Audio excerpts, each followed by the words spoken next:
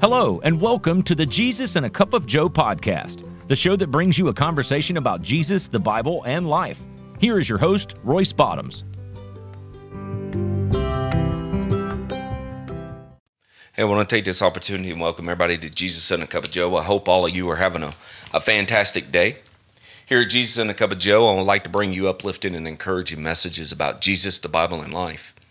I hope you're able to take advantage of how beautiful this day is and get out. I know a lot of places are starting to relax the stay-at-home orders, so I hope you're able to get out and enjoy the beautiful day that God's made.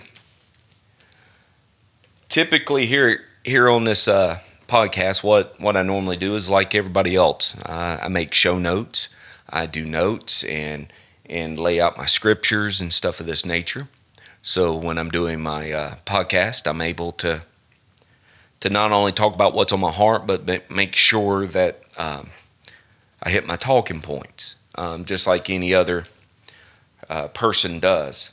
But I'm going to be quite honest with you, because if y'all know me more than a minute, you know that I like to be upfront and honest with everybody when it comes to this, that I have done 3 or 4 different messages.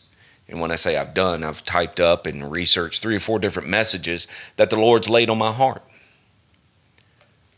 And every time I got behind this microphone and every time I hit record, it didn't work. And I would stop. Now, I'm a firm believer, after following the Lord in His ministry for 20 years, I'm a firm believer when God changes a message on you, you better stop and listen and take stock in what He's about to show you or give you, because He may lay something on your heart today, but tomorrow He may lay something completely different. Or for me, I sat down with a message about 30 minutes ago, and here I am doing a whole different message. So I have no notes. Everything that I do is going to come right off the Bible, and it's going to come right off of my heart that I have. And what I want to talk about, and if you have your Bible and you want to turn and follow with me, I'm going to be talking about Jesus and the woman at the well, which is found over in John chapter 4. But I'm going to start at the 7th verse. And this is where Jesus is traveling, and he stops in Samaria, and he goes to Jacob's well. And I'll pick up at 7 when it says, when a Samaritan woman come to draw water, and Jesus said to her, "Will you give me a drink?" Samaritan woman said to him, "You are a Jew, and I am a Samaritan woman. How can you ask me for a drink?"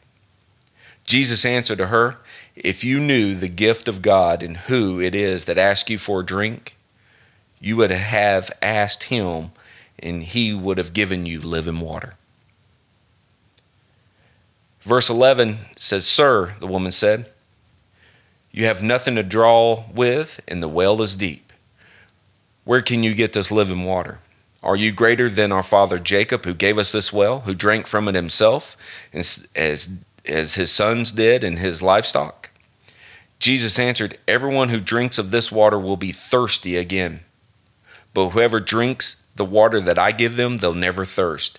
Indeed, the water I give them will become in them a spring of living water and well up in eternal life." The woman said to him, "Sir, give me this water so that I won't be thirsty, and I have to keep coming to this well to draw water." And he told her, said, "Go call your husband and come back." She replied, "I have no husband." And Jesus said, "You're right when you say you had no husband. In fact, you had 5 husbands, and the man that you're with now is not your husband. What you have said is quite true." Verse 19 says, "Sir," the woman said, "I can see that you're a prophet. Our ancestors worshipped on the mountain, but the Jews claim that the place where we must worship in Jerusalem." "Woman," Jesus replied, "believe me, a time is coming when you will worship the Father neither on this mountain nor in Jerusalem. You Samaritans worship what you do not know." And I'm going to stop right there. So the thought that God's placed on my heart to share with you today is being thirsty. Being thirsty because the woman at the well was drawing water. And Jesus told her, said, the water that you're drinking of this well, you'll thirst again. But what I have to give you, you will never thirst again. And that water that she was drinking out of that well, that is, to me, that's the world water. That's partaking of the things of the world, because you're trying to find something that's going to fix your addictions for a moment. You're hungry, you want this, so you go and chase after that. Then you're hungry and you want something else, because everything is not satisfying to your soul. So you're constantly looking for more and more.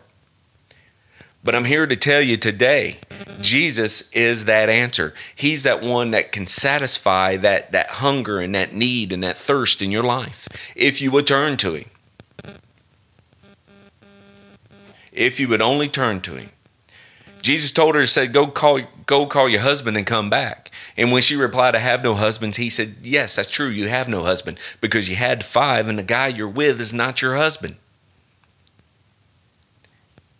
I mean, she was busted right there living in sin. And Jesus called her out on it. Jesus knows the sin that's in yours and my life. And that sin's been there ever since Adam and Eve. Because I'm here to tell you, if Adam and Eve never did what they did in the Garden of Eden, there would have been no need for Jesus to come on this earth. There would be no need for preaching to be done. We would be living in perfect harmony with God. But God knew what was going to happen. And the sad fact is, God knows everything that's happening in our lives daily, but we think we can sit there and sneak around and go quietly as thieves in the night, and he'll never pick up on it. Because we want to satisfy our flesh. The Bible says the spirit's willing, but the flesh is weak. And the flesh is what the devil attacks. Because if you think about it, the devil was extremely happy when Jesus went to the grave, because he thought it was done. The Son of God was crucified. He was put in a grave. Done. Let me wipe my hands and move on, because all these people belong to me. What he failed to realize is that in 3 days, Jesus rose from the grave, and he's still sitting at the right hand of the Father, and he's making a way for you and I. Because Jesus tells us in the Bible, I am the truth, the way, and the life. No man can get to the Father except through me. John 3:16 says, God so loved the world, he gave his only begotten Son, that whoever believed in him would never perish but have everlasting life. Jesus told the disciples, knock and it shall be open to you. Ask and it shall be given. Seek and you shall find it. As I'm telling you today, ask Jesus into your life. Seek him. And he is there. He is there waiting on you and I. He is there, and he hasn't moved.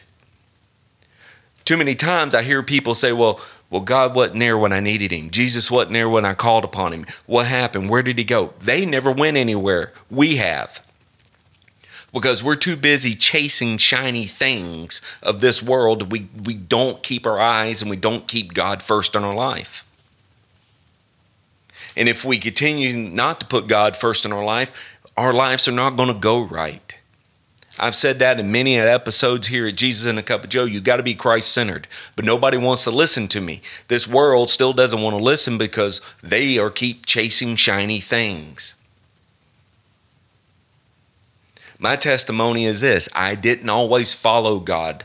I didn't always put God first in my life. And it caused me a lot of heartache and a lot of heartburn throughout my life. But I can tell you, for the past 5+ years, I have put God first. And I continuously follow what God has in store for me. Good, bad, or indifferent, because I have great days in the Lord and I have really bad days in the Lord. And when I say that, it means things are not going right in my life. But I still thank God for everything that he does.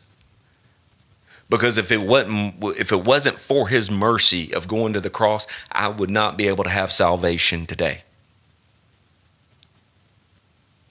Jesus is the Messiah who came to this world to save sinners.